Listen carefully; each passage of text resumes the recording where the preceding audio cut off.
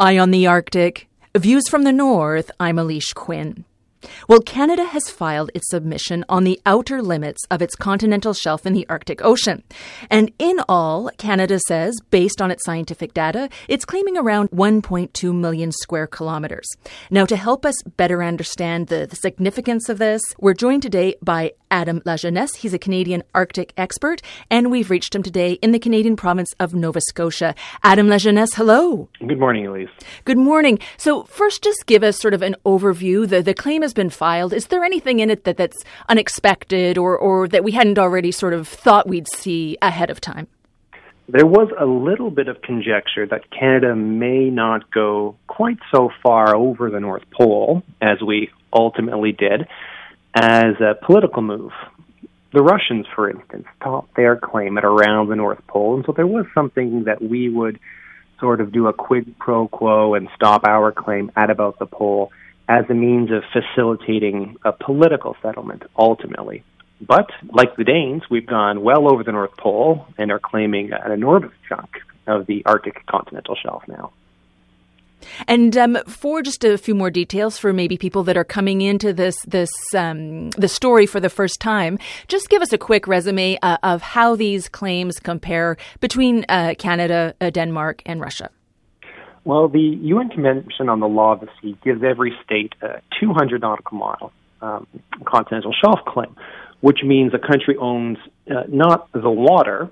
There is, the right of transit. Anyone can move through these waters, but we have jurisdiction over the continental shelf. So that country gets to do all of the deep seabed mining, the offshore oil and gas, fisheries, things like that.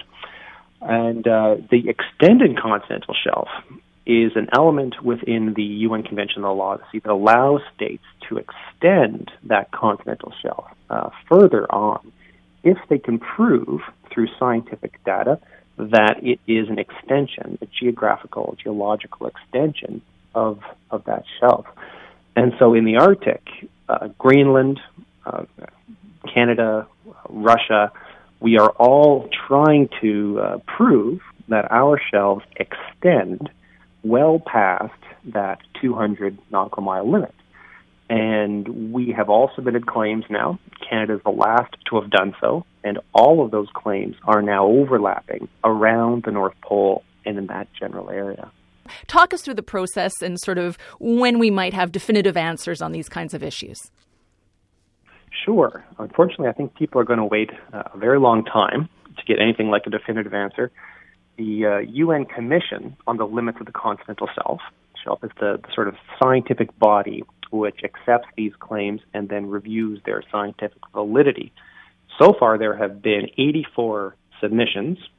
This one is now the 84th, and they're working their way through them very slowly. So right now they are on number 33. So today they are taking on average about 10 years from the point that they were filed to the point where this commission rules. Now, I suspect that as the number of claims increases, that time limit is going to expand. So right now, the next step is for Canada, Russia, Denmark to play the waiting game. And in 10, 15, 20 years, we will probably get a ruling from the commission. However, that ruling is not going to settle anything because the commission does not have the authority to draw borders. So what will happen is either after that ruling or before, the countries will have to get together and actually hash out a political settlement. And tell us why it's so important. I mean, even in Canada, it's been years that they've worked on gathering this data, going to the Arctic to work on this. Why is it so important for the countries to have this, decided and recognized internationally? I think part of it's national pride. Every state wants as much jurisdiction as it can possibly bring to itself. But resources are what most people hold up as the real motivating factor. Over the long term, as the Arctic melts, as climate change starts to move a lot of that ice cover off, weaken that ice cover, theoretically at least, these shelves may become more accessible. People may be able to develop resources on them. That remains very much a future hypothetical.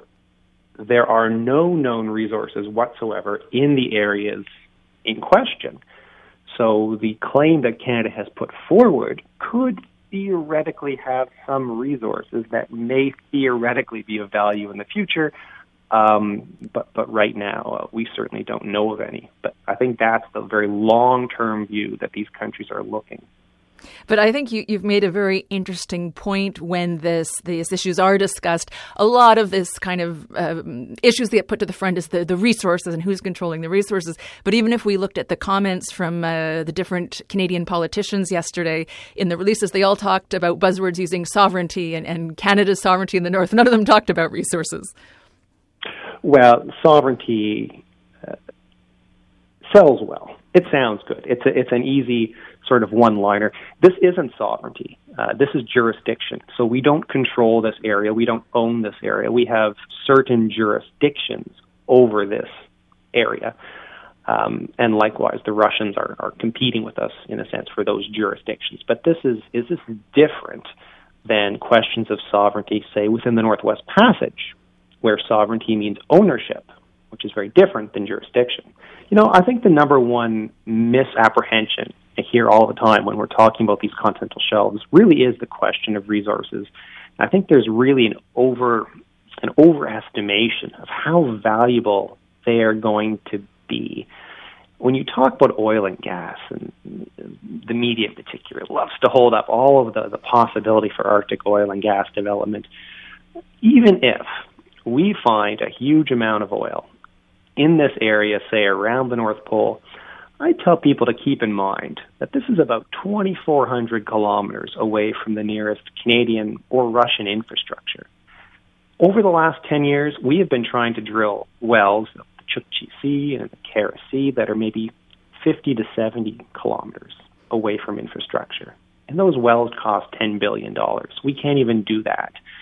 So the idea of us ever really developing this region around the North Pole, ever actually mining it or getting oil and gas, I think that's probably a fantasy. And I think people shouldn't overestimate the economic value of those resources, at least, when they're considering where this is ultimately going to go. Adam Lajeunesse, thank you so much for taking the time to talk this through with us this morning. Oh, my pleasure. Thanks for having me.